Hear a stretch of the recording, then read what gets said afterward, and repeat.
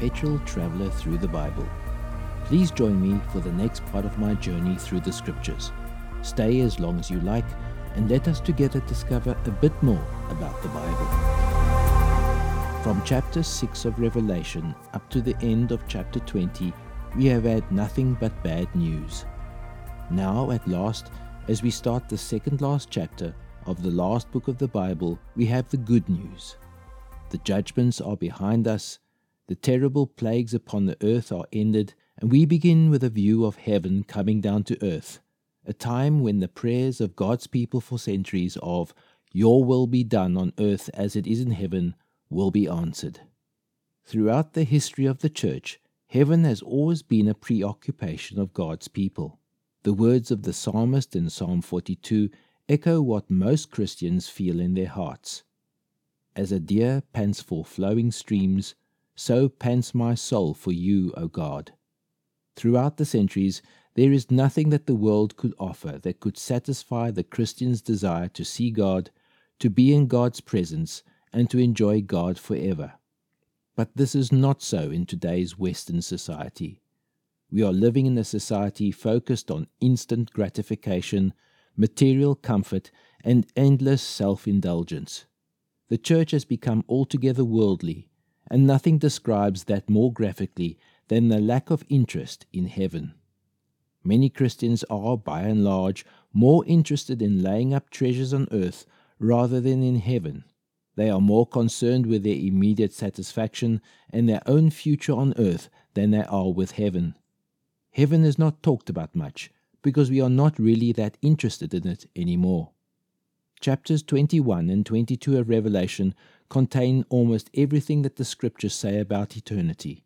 Most of the prophetic passages of the Old Testament that picture a time of great blessing on earth refer to the 1,000-year reign of our Lord which precedes this last great event. Not much is said in the Old Testament about heaven, but chapters 21 and 22 of Revelation describe heaven in detail. Here is what Revelation 21 verses 1 to 4 says about heaven and eternity. Then I saw a new heaven and a new earth, for the first heaven and the first earth had passed away, and the sea was no more. And I saw the holy city, New Jerusalem, coming down out of heaven from God, prepared as a bride adorned for her husband. And I heard a loud voice from the throne saying, Behold, the dwelling place of God is with man. He will dwell with them, and they will be his people, and God himself will be with them as their God. He will wipe away every tear from their eyes, and death shall be no more, neither shall there be mourning, nor crying, nor pain any more, for the former things have passed away. These scriptures bring us full circle right back to the beginning of the Bible again. Genesis 1 verses 1 says, In the beginning God created the heavens and the earth. That creation is what is called here in Revelation 21 the first heaven and the first earth. They shall pass away, as we are told, but a new heavens and a new earth are coming. 2 Peter 3 verses 10 tells us what happens to the present heavens and earth. But the day of the Lord will come like a thief, and then the heavens will pass away with a roar, and the heavenly bodies will be burned up and dissolved, and the heavens and the works that are done on it will be exposed. That is the end of the old heavens, but now the new heavens and earth appear where Jesus will continue his reign, not only on earth, but throughout the entire universe that God created.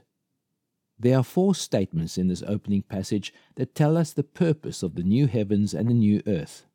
Firstly, verse 1 hints strongly that the New Jerusalem that John is describing will be the capital of the whole new universe. Personally, I think it will be a universe that will be greatly changed. It certainly will not be like the one we know today. This does not necessarily mean that God will destroy the present heavens and earth, but he will certainly change it and cleanse it. Isaiah 65 verses 17 says, For behold, I create new heavens and a new earth, and the former things shall not be remembered or come into mind. The Greek word for new in Revelation 21 verses 1 is kainos. This word means new and fresh, which implies that this is a changed and refreshed heaven and earth. When we become Christians, we become new creatures in Christ, but we are still the same people, but we are now changed and cleansed. I think that the old heavens and the old earth will also be cleansed by fire. The present universe is governed by natural laws. One of them is the second law of thermodynamics, or the law of decay, which says that this present universe is running down and losing energy. It is growing cold, but in the new heavens and the new earth apparently that law will be reversed. Instead of running down, the universe begins to gain a unity, a stability, a symmetry and a beauty that the old heavens and earth never had. One aspect of this pictured here in verse 1 is that there will be no more sea. This will be a great loss for those who love the ocean. But one reason we have a salt sea that covers more than 70% of this planet is because it is an antiseptic that cleanses the earth and makes life possible on earth. Had it not been for the ocean and the salt in it particularly, life on this planet would have ceased many centuries ago. The ocean purges, it cleanses and preserves life. The sea is an antiseptic, but now with the new heaven and the new earth, there will be no more pollution and no more need for cleansing. Personally, I think there will still be large bodies of fresh water in the new heavens and the new earth. In some commentaries, I found the sea is used to signify the nature of the new heavens and the new earth. The lack of a sea signifies the freedom from conflicts and troubles that divide and disrupt. Symbolically, throughout Revelation, the sea was used frequently to signify the restless and fickle Gentile nations of earth, from which the beast arose. The second statement in verse 2 that tells us the purpose of the new heavens and the new earth is that the new Jerusalem is described as a bride beautifully dressed for her husband. This new city is called both a city and a woman, just like the false bride, Mystery Babylon the Great. Babylon was described as both a city, that is Rome, and a woman. We have seen how that one was destroyed for its evil. A bride as a woman signifies intimacy. A city signifies community. So here we have a picture of the redeemed of God, each person having been given a glorified body empowered with limitless energy. Jesus said in Matthew 26 verses 41 that, "Watch and pray that you may not enter into temptation. The spirit indeed is willing, but the flesh is weak." This will no longer matter. We will be able to accomplish anything with a glorified, fresh and living body. We will live in close intimacy not only with the Lord Jesus himself, but with each other as well.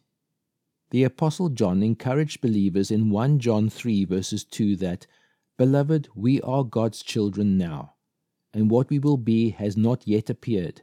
But we know that when he appears, we shall be like him, because we shall see him as he is." Today, when we look in the mirror, we see signs of change. We see wrinkles, sagging body parts, and gray hair or loss of hair, but it won't be like that in the new heavens and the new earth. We will have bodies of glory and beauty that will be like Jesus. Some of you might be asking, are these verses literal or are they symbolic? As we have been going through this book, you have come to realize that God uses literal things that remain symbols. The cross that many people hang around their neck or is mounted on a wall behind many pulpits in church is a literal item, but it is also a symbol of the death of Jesus. It is both literal and symbolic at the same time. Throughout the book of Revelation, we find the blending of the literal and the symbolic. So not only will there be a great visible city of incredible brilliance and glory on the earth, but the city is also symbolizing the activities and relationships that are going on within the community of all the redeemed saints. Verse 3 of Revelation 21 reveals the third purpose of the new heavens and the new earth. I heard a loud voice from the throne saying, "Behold, the dwelling place of God is with man. He will dwell with them, and they will be his people, and God himself will be with them as their God." This will be the dwelling place of God. This is the place where God lives, in his people. This is when the name Emmanuel, which means God with us, which is used in Isaiah 7 verses 14, will be fulfilled, and when the new covenant will be fully realized. Jeremiah 24 verses 7 says, I will give them a heart to know that I am the Lord, and they shall be my people, and I will be their God, for they shall return to me with their whole heart. Returning to verse 4 of Revelation 21, He will wipe away every tear from their eyes, and death shall be no more. Neither shall there be mourning, nor crying, nor pain any more, for the former things have passed away. Heaven has been described by some as the place of no more. No more death, no more sorrow, no more separation, no more pain, no more tears, and no more evil. Moving on to Revelation 21 verses 5 to 6, our Lord Jesus speaks to the Apostle John and assures him to help him with his doubts. And he who was seated on the throne said, Behold, I am making all things new. Also he said, Write this down, for these words are trustworthy and true. And he said to me, It is done. I am the Alpha and the Omega, the beginning and the end. God encloses all of time with the phrases, the Alpha and the Omega, and the beginning and the end. Everything in between the Alpha and the Omega, everything between the beginning and the end comes from God. These are words of truth that help us to believe. On the cross in John 19 verses 30, Jesus uttered the words, It is finished. Jesus declared there that redemption is complete. And now God declares that the redeemed are safe home in glory. Everything that God wants done is done. Not one thing has been left unfinished. The fourth thing the passage suggests as the purpose of the New Jerusalem is that it will be the home of the redeemed. Revelation 21 verses 6 to 7 says, To the thirsty I will give from the spring of the water of life without payment.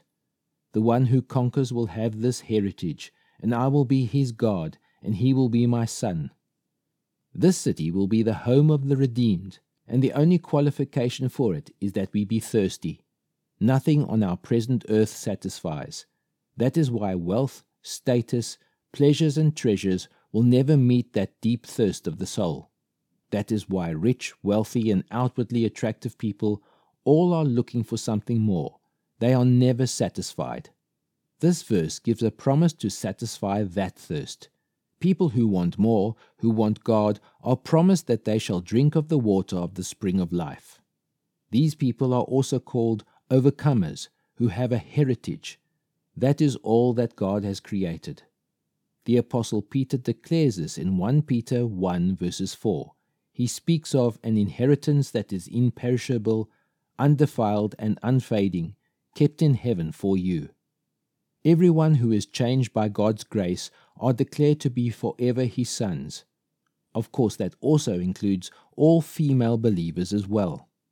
Revelation 21 verses 8 is a direct contrast to verses 1 to 7. It is a description of those who are not admitted. I want to pause here for a moment. I want you to remind you that throughout this book, God never wants people to be lost to his grace. God is reluctant that anyone should be judged or condemned, but as the scripture points out so clearly, they bring it on themselves. Revelation 21 verses 8 says, But as for the cowardly, the faithless, the detestable, as for the murderers, the sexually immoral, sorcerers, idolaters, and all the liars, their portion will be in the lake that burns with fire and sulfur, which is the second death. This verse contains 3 attitudes of heart which result in 5 visible deeds that mark the lost. The 3 attitudes are the reasons why some will miss this beautiful city. First, the cowards, that is the fearful, those who are afraid to take on the yoke of Christ, who fear to confess Christ, who are unwilling to be unpopular for a little while. They shrug their shoulders and turn away from the offer of life. Secondly, there are the faithless or unbelieving, those who know it is true but don't want it and refuse the evidence and deliberately turn their backs on truth. Thirdly, there are the detestable. The Greek word means to become foul. We do not start out that way, but by feeding our minds with filthy things, foul literature, filthy attitudes and actions, we become foul-minded. If any of these three attitudes are our attitudes, then out of them will naturally flow murders, sexual immorality, occult practices, and finally hypocritical living. Jesus warned us of that. Those who profess to be Christians, but there is no real change in their lives. None who practice these activities will be allowed in the city of God. I think it is very important to carefully look at our lives at the moment, to see if any hint of these three attitudes are present in our lives. How many times have we avoided declaring the truth in the face of opposition? Even with friends and close family, have we rather remained silent so as not to cause friction? Isn't that being a coward? Are we quicker to believe and trust in the words of men and mankind's philosophies rather than believe what the Scriptures declare about our state? We would rather believe the lies on Facebook than to listen to God's Word. Isn't that unbelief? Do we fill our thought patterns and lives with that which brings death and corruption? What sort of things clog our spiritual arteries like cholesterol does our physical arteries? What poisons our thoughts? Bottles of poison that are clearly marked are rarely harmful. However, the poison that really does damage is the subtle, slow, insidious substance. It accumulates bit by bit, molecule by molecule, until it reaches a fatal dose. C.S. Lewis said in his book The Screwtape Letters that murder is no better than cards if cards can do the trick. Indeed, the safest road to hell is the gradual one, the gentle slope, soft underfoot without sudden turnings, without milestones, without signposts. All throughout Scripture, these people who live lives characterized by these three attitudes of cowardice, unbelief, and vileness are not believers. Jesus declares they are not believers and that they will not enter the kingdom. They will be not permitted in the holy city, the New Jerusalem. At the end of verse 8 it says, their portion will be in the lake that burns with fire and sulfur, which is the second death. The second death, of course, is worse than the first death. The first death is a spiritual one. The second one is banishment from God forever. This is David Wiles, your fellow traveler in Christ, and this has been the Journey Through the Scriptures podcast, episode 58.